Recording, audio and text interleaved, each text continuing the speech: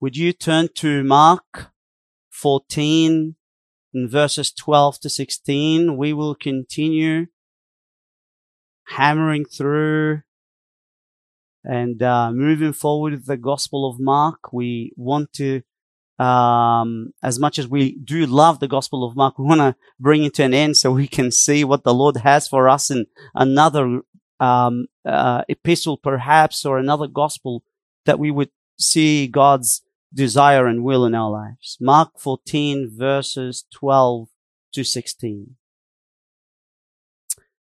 And it reads, "On the first day of unleavened bread, when the Passover lamb was being sacrificed, his disciples said to him, 'Where do you want us to go and prepare for you to eat the Passover?' And when he sent two of his disciples and said to them, 'Go into the city, and a man will meet you carrying a pitcher of water. Follow him, and wherever he enters, say to the owner of the house, the teacher says, where is my guest room in which I may eat the Passover with my disciples? And he himself will show you a large upper room furnished and ready. Prepare for us there.'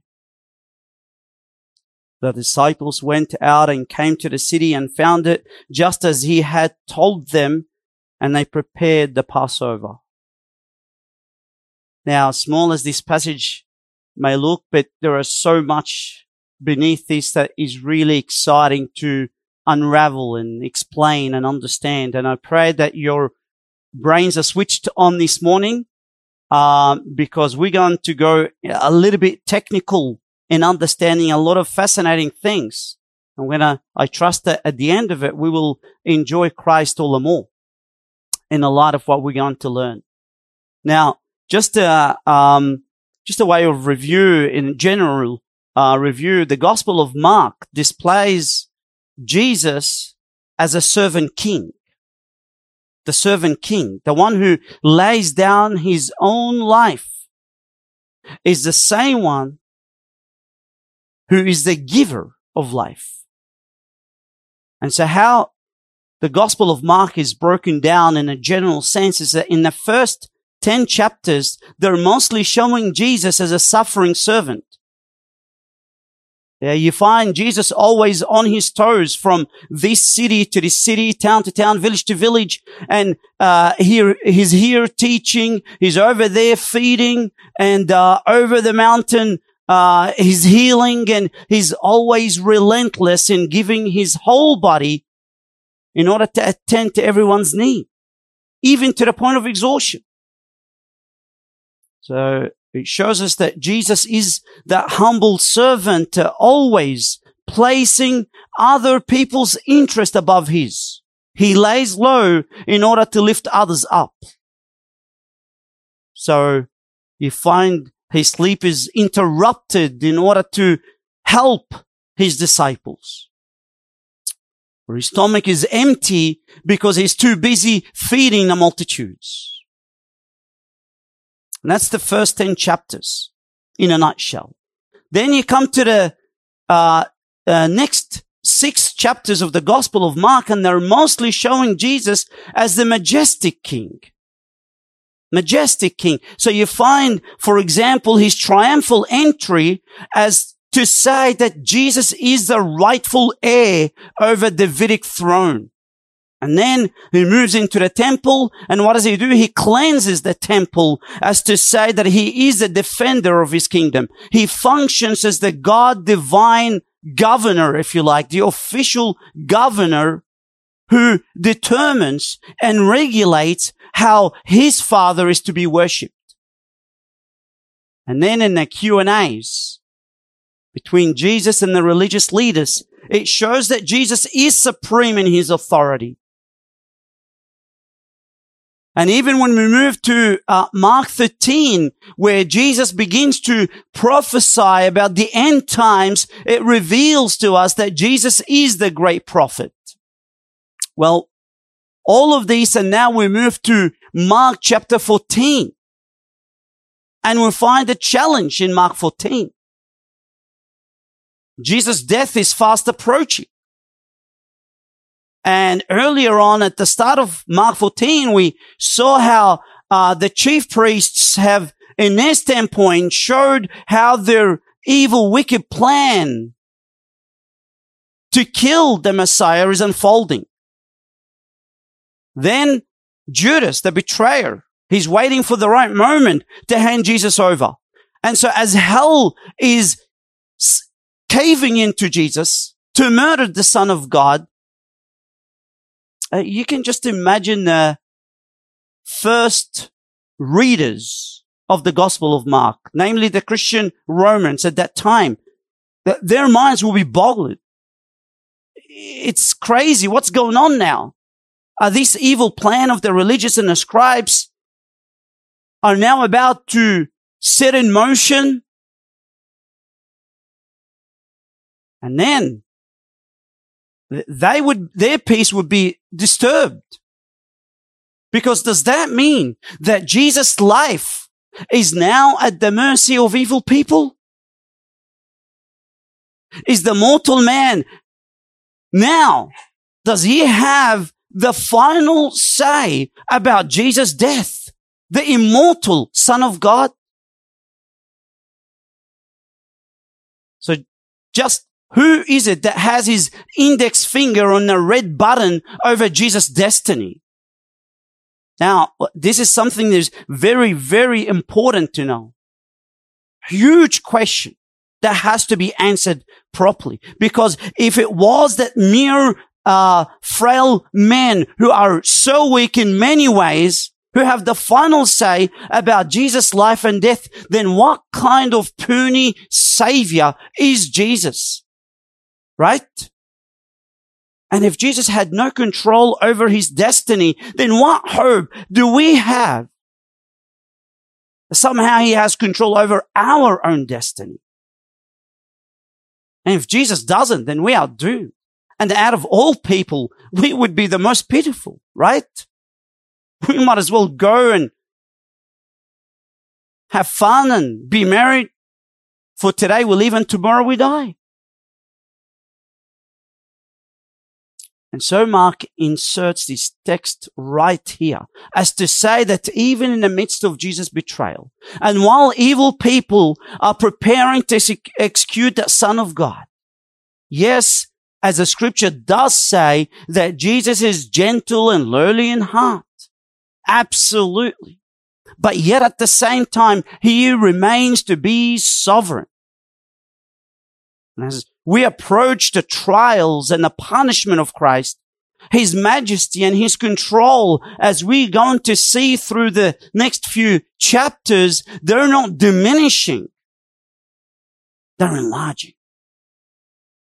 That his power is not fading away, it is flourishing. It is not decreasing, it is increasing.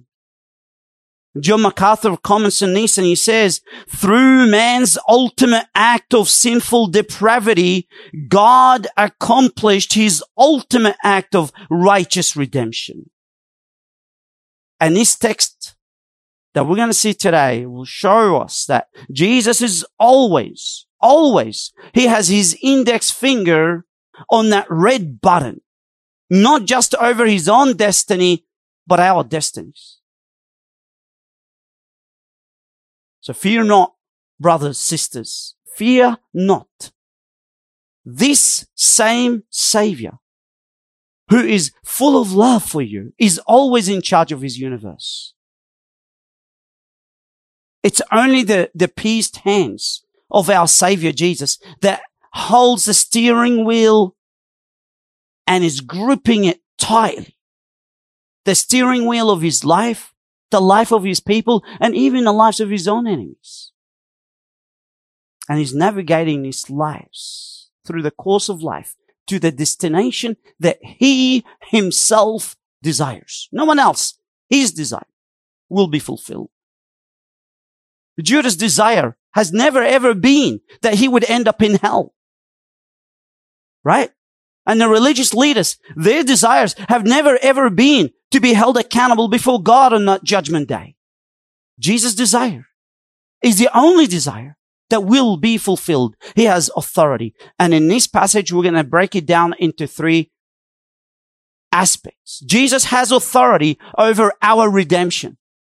And we're going to marvel and see how this is in this passage. And then the second is Jesus has all authority over life. And then Jesus has authority over history. And I am sure it will fascinate you as much as it fascinated me. All right, we'll start with this. Jesus has authority over redemption.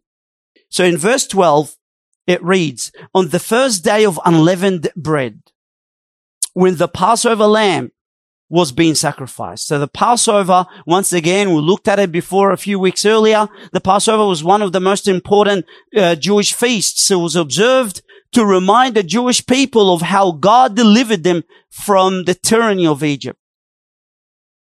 And how it was celebrated at the time of Jesus, it was like this. Every Jewish family would get a lamb without blemish. And do you know when they would get this lamb? They would get this lamb on Monday, Passion Week. Right? Monday, Passion Week is when they go buy the lamb, and then they would keep it for 4 days. And then on that 4th day, they would offer it to the priests so that the priests in the temple on the altar would slaughter this lamb.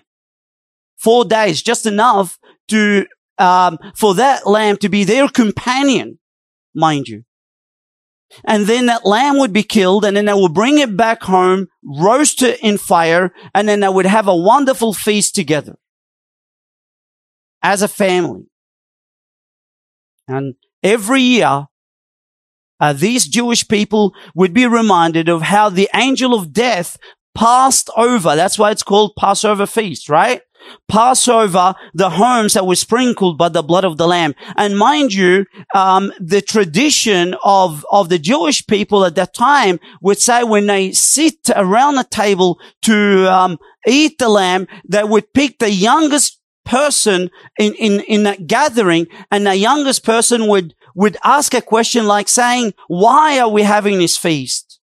And then somebody, and I'm paraphrasing here, would respond and would say, because our God has delivered our forefathers from the tyranny of Egypt. He's delivered us. He redeemed us from our own slavery. Now that's the Passover. What about the unleavened bread? Well, if you recall and if you've read Exodus, you would find this unleavened bread. The very next day after the Passover at the crack of dawn, the Israelites would quickly flee from Egypt. They were in a rush so much that when they came to prepare their breakfast, their bread, because the bread is prepared in the breakfast early in the morning, they didn't even have time to put yeast in that bread. And so what do? They baked it without this yeast, without leaven. Leaven's yeast. Leaven, by the way, symbolizes the influence. Later on, then they would learn that this is the case.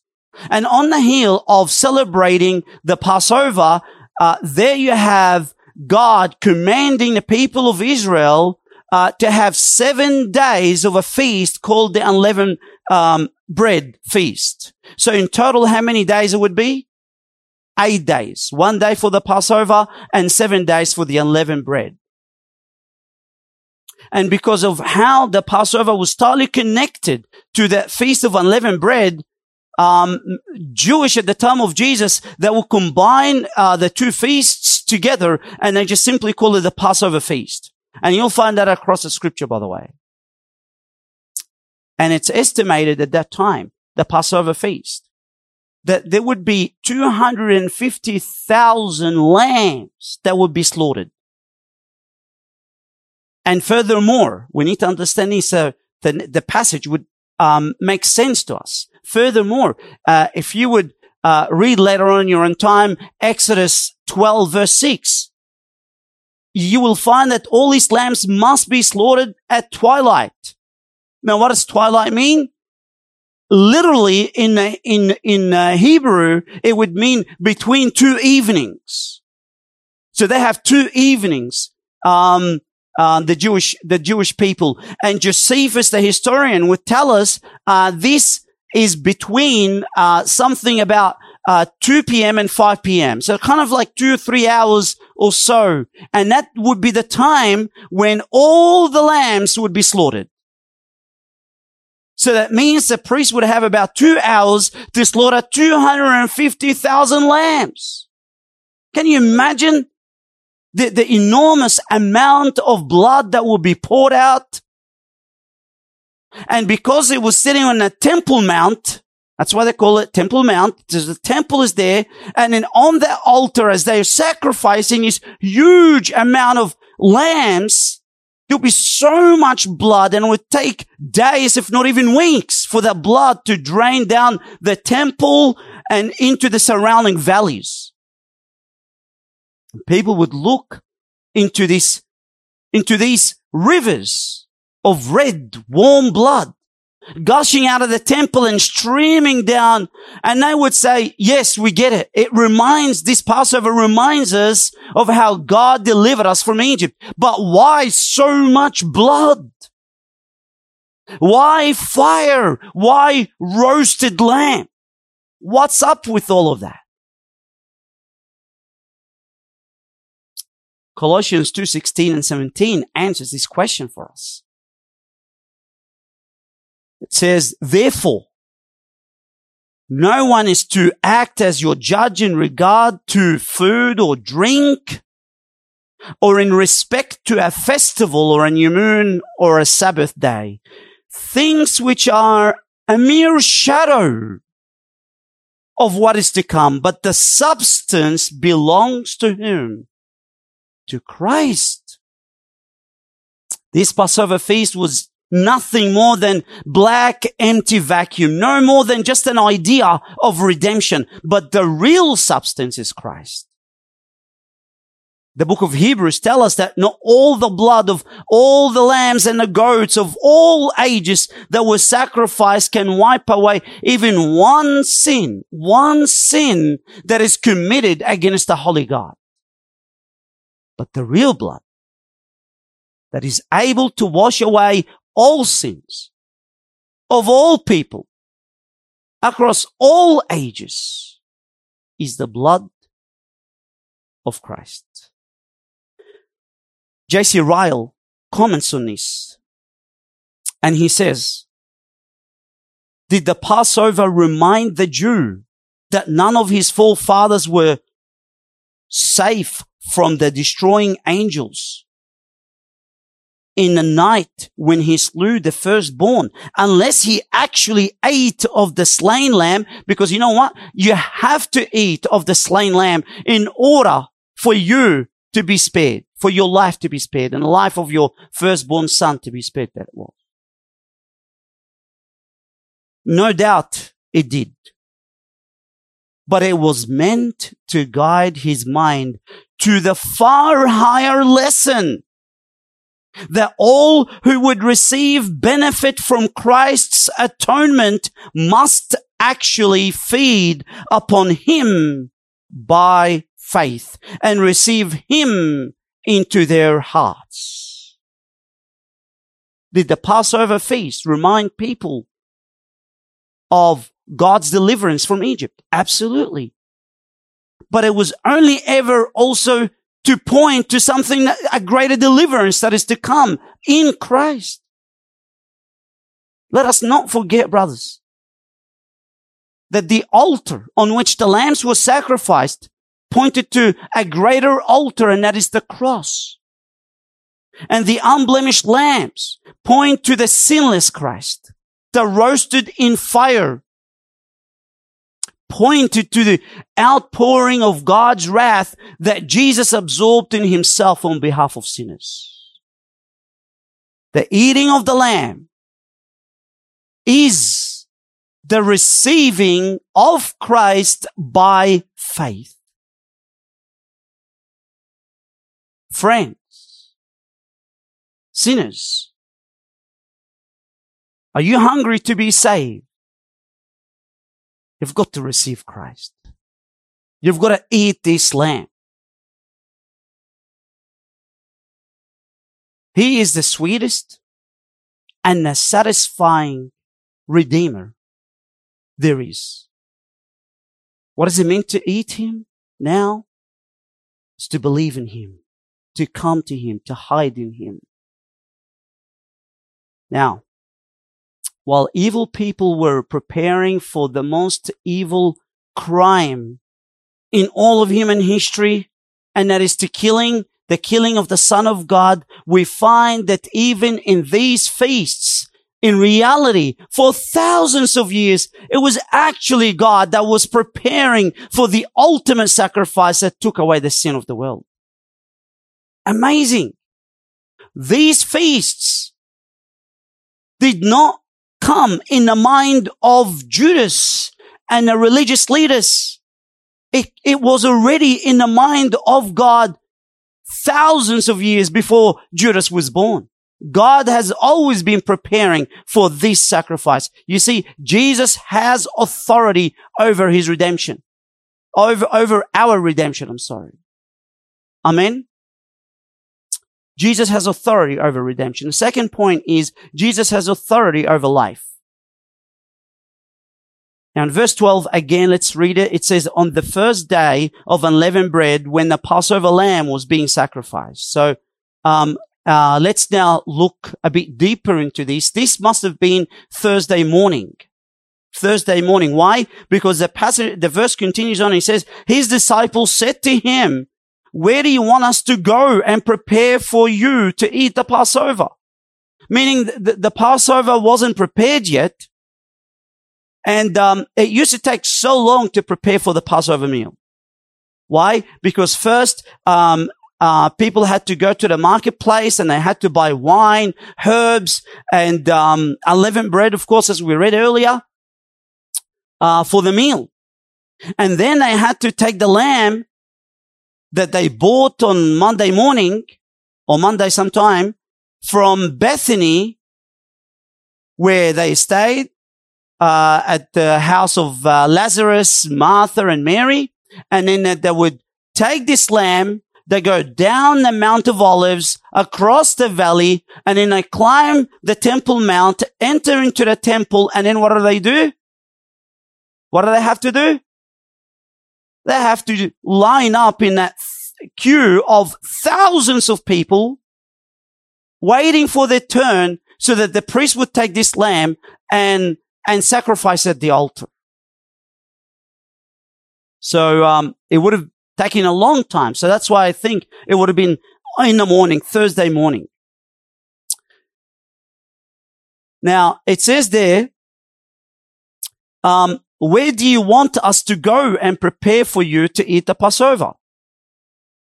So meaning that not only, they were not even ready, for the Passover meal and they needed to be prepared, but they didn't even know where to prepare it, right? Where do you want us to go?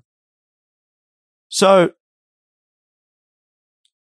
one other important factor that we need to understand, that it's being commanded upon these Jewish people, if they would be celebrating the Passover and eating the meal, it has to be within Jerusalem. Bethany was outside of Jerusalem. All right. It was the next town. It wasn't Jerusalem. And Jews used to travel to Jerusalem from all corners of Israel so that they would celebrate this feast. And obviously you can just imagine they would have to pay a premium price to hire a room overnight so they can celebrate this feast. It was a high peak season, if you like. It was almost like, if you want to go to Gold Coast during the schoolies time. All right. There's hardly any vacancy. So now the disciples are asking Jesus, what do we do? Do you have a plan? Where do we go?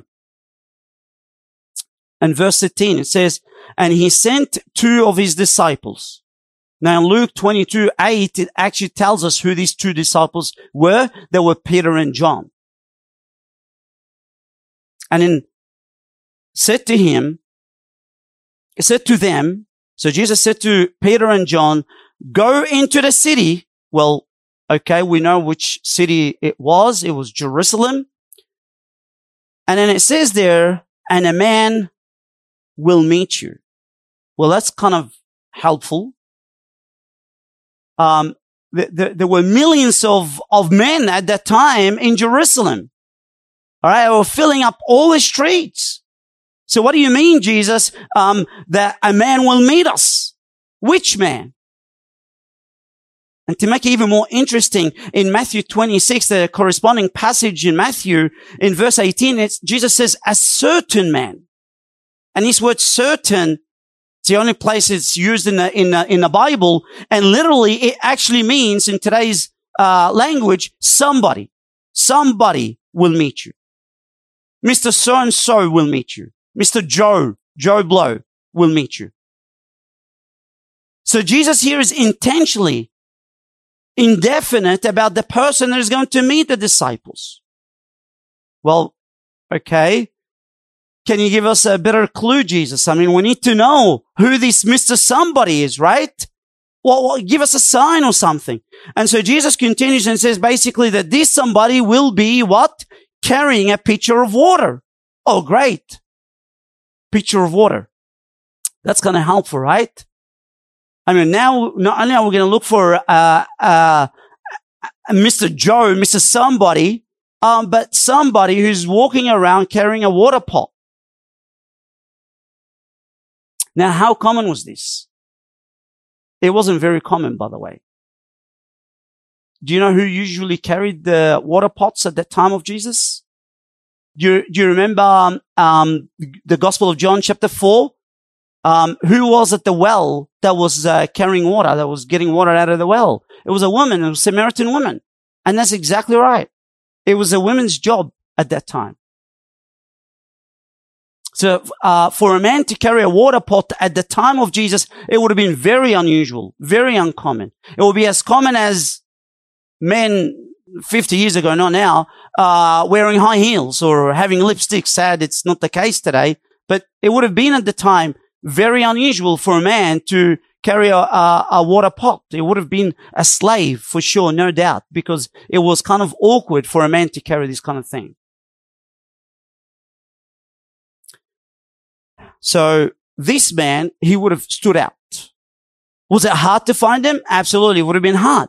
But was it impossible? No, it wasn't impossible. And then when you find this person, this man, what do? It says, follow him. And in verse 14, and wherever he enters, say to the owner of the house, the teacher says, where is my guest room in which I may eat the Passover with my disciples? Okay. Fair enough. But the question that is leaping out of the pages in the scripture, particularly in this passage, why the secrecy? Why? Why do you make it so ambiguous and abstract, Jesus? For example, like, why wouldn't Jesus say to Peter and John, hey, Peter and John, do you remember Bartimaeus, the blind guy that we just healed earlier? Just go follow him. Or remember, Mr. David who came and had a chat with us? Go find him. Why not? Or perhaps say to them, hey, here is the address where you should go. Solomon Street, in the second floor on your left side, you'll find a room. This is where you go. Make it more specific. Why? Is it because Jesus didn't know the place? Absolutely not. So why? Why not be more definitive? Why did Jesus make it look like a treasure hunt game? You know, meet a guy, and then that guy that you meet, he will take you to another guy, and that second guy that you're going to meet will take you to a room somewhere, and it's in the upper room that's going to be prepared. Well, it's like a treasure hunt game. What's going on? The answer is very simple. You know what it is? 2 words. Judas Iscariot. While you're in the Gospel of Mark, chapter 14, have a look just that one verse before this passage, so we can understand it in context. It says, they were glad. Who were they glad? Who was it that were glad? It was the religious leaders. They were glad when they heard this and promised to give him, Judas Iscariot, money. And he began seeking how to betray him at an opportune time. Right? So after Judas cut a deal with the religious leaders and he now switched sides, he's a double agent, right? He's now watching Jesus like a hawk. He's looking for that perfect opportunity to whistle to the soldiers so they would march on and capture Jesus. And if you think about it, celebrating a Passover meal in such a secluded place, a private place away from the crowd, it would have been the perfect opportunity for Judas to betray Jesus, right? And Judas would have thought, bingo, let's get him. Let's give the local authorities the GPS coordinates of Jesus, and then we'll go and they capture him, and I'll be 30 pieces of silver richer, right? No problem. But Judas, listen, there's a slight problem. I want you to turn to Luke 22, verse 15. That's the parallel passage in the Gospel of Luke. I want you to see something very interesting.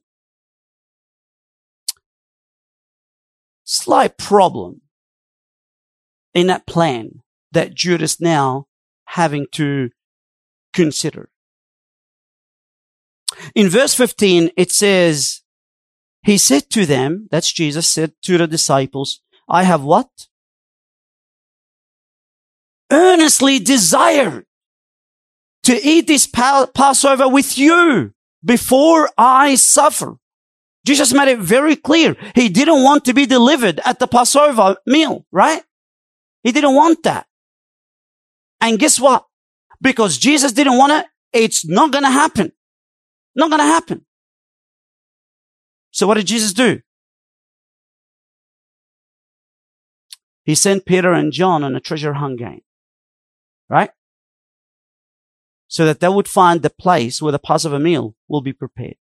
And now we'll prepare it. They will prepare the meal, which Jesus earnestly desired to have.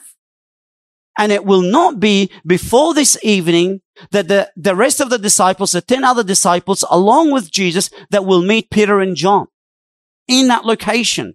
And so Judas will have no chance in hell to hand over Jesus one day earlier or one day later than God's divine appointed time. Jesus died precisely when Jesus wanted to die, not Judas or the religious leaders. Amen. In fact, in John 10:17, it says, for this reason the Father loves me. Why? Pay attention to what Jesus says. Because I lay down my life so that I may take it again. No one has taken it away from me. Judas did not take Jesus' life away from Jesus, right? But I lay it down on my own initiative. I have authority to lay it down, and I have authority to take it up again. Amen. Jesus has absolute authority over his life and your life and the life of everyone around him. Not only does he have authority over his life in that he died according to his own initiative, but he has authority to take it up again. That's beautiful. It's beautiful to know. It's wonderful to know that Jesus has this authority over death. He said, I'm the resurrection and the life. Why? Why would we fear COVID? Why would we fear being infected? Why would we fear governor's authority in this matter? Jesus has the final say over our lives, just like he had the final say over his own. Now, I want to show you something even more brilliant than that, I think. It's beautiful. I'm going to show you how incomprehensible God's control over history. So the third point is Jesus has authority over the course of history. This is where you need to switch your brain just a little bit more. I know it's a bit too early in the morning, but we're almost there. When did Jesus have the Passover meal? Well, we'll continue on reading 14 and 15. It says, and wherever he enters, say to the owner of the house, the teacher says, where is my guest room in which I may eat the Passover with my disciples? And he himself will show you a large upper room, furnished and ready. Prepare for us there. Preparing what? Prepare the meal. So Jesus observed the Passover meal the very same evening when he dispatched Peter and John on that same day in the morning. In fact, if you just look at verse 17 quickly, you will find that it does say evening, this evening. It was Thursday evening when Jesus went into this upper room, right? Clear? So the lamb was slaughtered at twilight, and then after that, immediately after that, they would have to go somewhere, take this lamb, roast it, eat it. Thursday evening, right? How come? In John 18, verse 28, basically tells us that not until the next day, the Passover lamb was killed, which is Friday. Let me read it to you. John 18:28. Then they, the religious leaders, led Jesus from Caiaphas into the praetorium, and it was early. And when you read it carefully, this early speaks of Friday early morning, way after Jesus had his Passover meal. And it was after Jesus prayed his prayer. So Jesus celebrated the Passover meal, meaning he slaughtered the lamb at the temple by priests, because these were the only ones that would slaughter the lamb, and then take the lamb and eat it by Thursday evening. And yet now, Friday morning, and it tells us that these religious leaders, let's continue, and says, and they themselves, as the religious leaders, did not enter into the praetorium, so that they would not be defiled. Why? But might eat the Passover. Friday morning, and they haven't yet eaten the Passover, which means that the lamb was not yet killed. Because it's commanded by God that the lamb would be killed at twilight.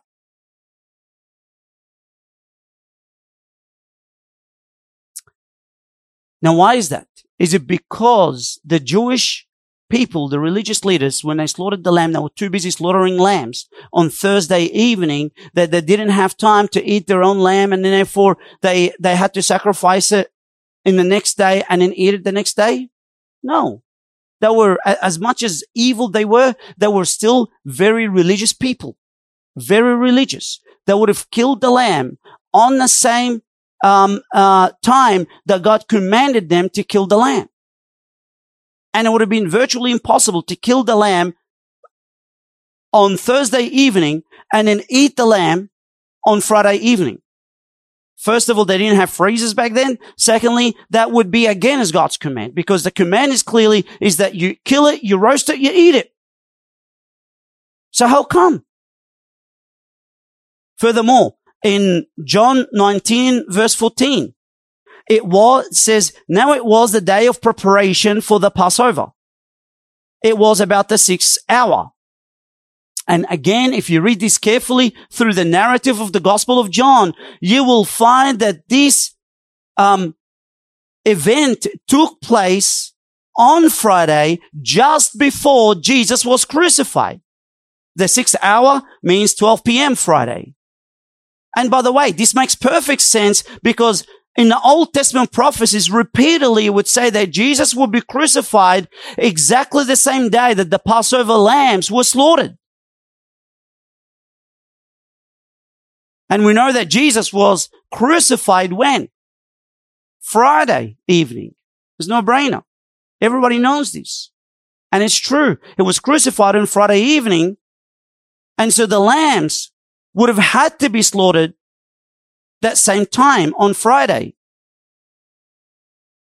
In fact, it is not just in the same day, but remember how we said that the lambs would have had to be slaughtered in the evening? It was precisely the same time when Jesus was hung on a cross. In other words, as the priests were slaughtering the lamb on Friday evening, that was exactly the same time that Jesus was on the cross being slaughtered. How amazing. So precise. But here is a dilemma now. How could it be that Jesus would celebrate the Passover on Thursday evening, and yet at the same time the lambs were killed on Friday evening? Does that mean there's a contradiction in the scripture? Absolutely not. How do we reconcile this? Very simple. We just need to understand contextually. Historical context matters. You see, at the time of Jesus, different regions in Israel identified the beginning and end of the day differently. Let me help you understand what I mean by that. You know how now we have STD times? You know, there's Australian Eastern Standard Time. I don't know, there's Western Australian Standard Time, and each country, in fact, not just each country, each region in a country could have different timing. Well, in the ancient time, they had a version of this kind of. So the northern region of Israel, where Judea was, where Galilee was, where Jesus was from, they counted days from sunrise to sunrise. And the southern regions of Israel, which is Judea, where the temple was, they counted the days from sunset to the following sunset. Right? So for Jesus and his disciples were Galileans, right? And so they considered the Passover day to begin from Thursday sunrise to Friday sunrise, and therefore they could have the Passover meal on Thursday evening. And they have no problem with that. And yet, for the religious leaders who were from Judea, they considered the Passover day to begin from Thursday sunset to Friday sunset. And so for them to have the Passover meal on Friday evening makes perfect sense. And while there was confusion at the time, absolutely, you can just imagine the kind of confusion that would have caused. But they had absolutely no problem with that. Because how in the world are they going to be able to slaughter those thousands of animals? And you can just imagine the crowd that filled up the temple at that time had all regions considered the time of the priests themselves. So the priests at that time said, okay, good. We cut the slaughtering of the lambs into 2 days. Beautiful. Easy on the crowds, easy on the priests, and they could do it. So they had no problem with that. So Jesus got to fulfill his earnest desire and observe the feast on Thursday evening, while yet at the same time, God got all the Old Testament prophecies that pointed to the exact day and time for Jesus to be slaughtered to the letter. He got it fulfilled. Wow. Can you imagine how fascinating it is? Romans 11:33 says, oh, the depth of the riches, both of the wisdom and knowledge of God. How unsearchable are his judgments and unfathomable his ways. Jesus had to keep the Passover with his disciples because that was his earnest desire. And yet at the same time, he had to die on Friday. He had to be crucified on Friday because that's when the Jerusalem Passover lambs would be killed. How could this happen? How could Jesus keep the Passover in order to fulfill his desire and yet be the Passover lamb? Meaning to be slaughtered on the same day and time as the Passover lambs were slaughtered? How can this be done? Behold, the invisible hand of a sovereign God who orchestrates circumstances of life. Is it not true that with God, all things are possible? And so yes, the religious leaders and Judas wanted to kill Jesus, and they are held accountable for such atrocity. But Jesus was never a victim of evil men. Never. He's always victorious.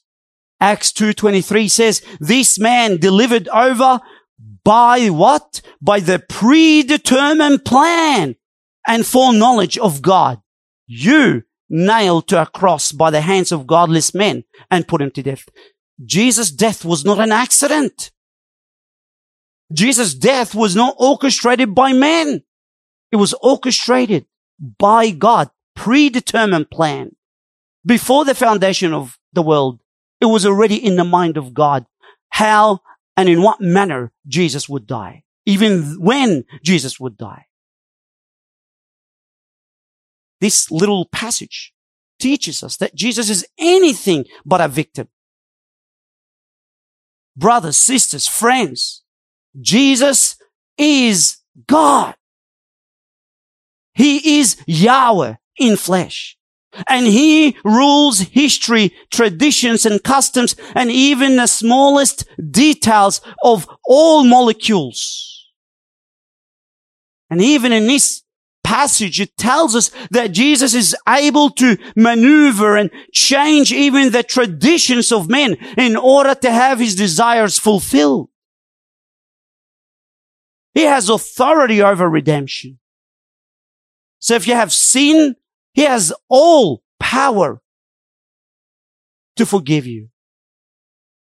And Jesus has authority over life. And here, Jesus has authority over history. Well, as way of conclusion, I want to ask this question, and we're going to just give you some reflection, which is beautiful. We're going to go deeper into the heart of this passage as well. I want to ask the question, what was Jesus' earnest desire that He wanted to fulfill? Why did Jesus want to keep this Passover so earnestly with His disciples? Why? Answer: because not only is He sovereign over redemption, over life, and over history, but this ruler, this majestic Lord, is such a loving Savior. Why did He want to keep this Passover? I want you to have a look. Please, would you turn to John 13 as the opening of the Passover takes place. The curtains are now opened, and God, in His loving, sovereign wisdom, wants us to enter into the very heart of Christ, so that to show us what was His earnest desire.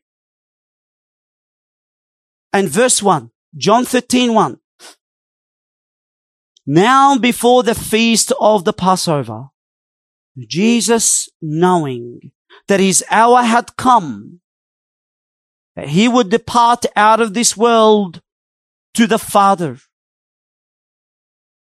Earnest desire. Now, why is it His desire is so earnest? It says this: having loved His own who were in the world, He loved them to the end. Brothers, sisters, this is the opening to the Passover. Jesus wanted to keep it because He's such a loving Savior. He turned this feast into the Lord's table so that we're reminded of how much He loves us.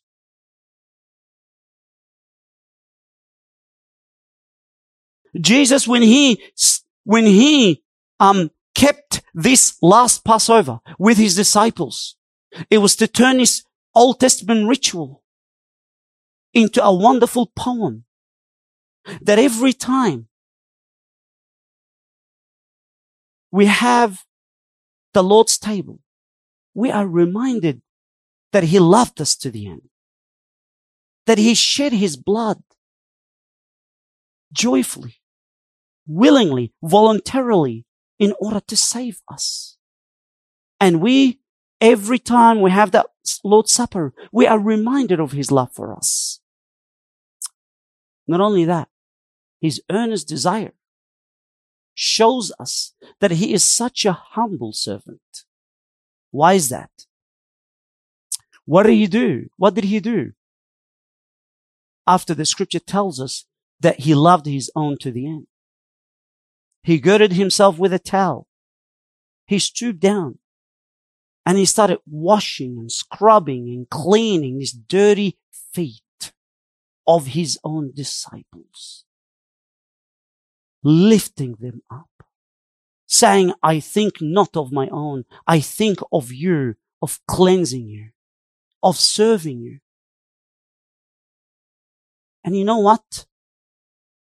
When we launch into eternity, and though the best and the most godly of us would have in his heart this desire to say, Jesus, I want to serve you for eternity. But guess who will forever be the greatest servant of all? The most humble servant of all. It will always be Jesus. Always. Jesus is not going to be some lazy God who sits on a throne for eternity to come. God forbid that we think of him that way. Yes, he's worthy of all glory. Yes, he's worthy of all honor and all power, and we will worship him for eternity. But yet at the same time, guess who will be upholding the world with the word of his power? Guess who will cause you to continue to grow in your joy towards him for eternity to come? Guess who will be upholding heaven and a new earth and will continue to cause the birds of the air to fly and breath in your lungs for eternity to come? Guess who will feed you with eternal food for eternity to come? Guess who will cause you to have wonderful taste buds and activate them every time you eat something beautiful in the new earth? It will always be Jesus, the greatest servant of all. He's such a humble servant. He's such a loving Savior.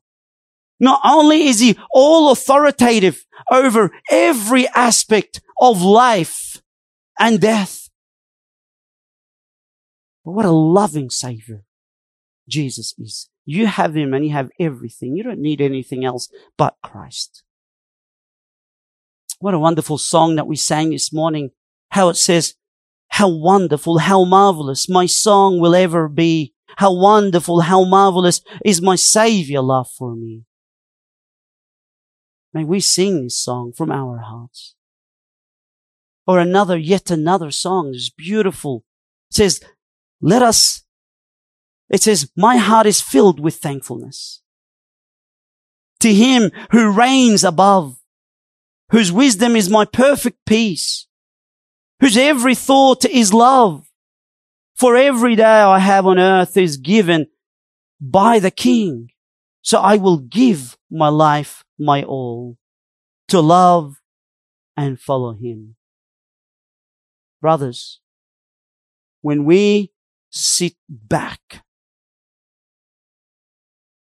and exercise our faculty of imagination and begin to go and dive deep in knowing the extent of God's love for us in Jesus Christ, I want to challenge you. You haven't driven deep enough.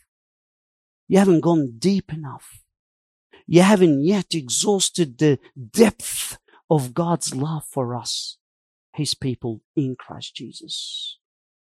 And we pray that we would not be lazy Christians who would say, oh, look, I'm in the center of the world. Great. Jesus is serving me. He should, because I'm great. He ought to serve me. No. The true regenerated, born again child of God, as he ponders upon this true, wonderful love of Christ, would have to respond by saying, God, help me to love him back. Help me to follow Christ out of a heart that is full of thankfulness and gratitude. Amen. And if you have not yet come to a saving faith, oh, how I plead with you.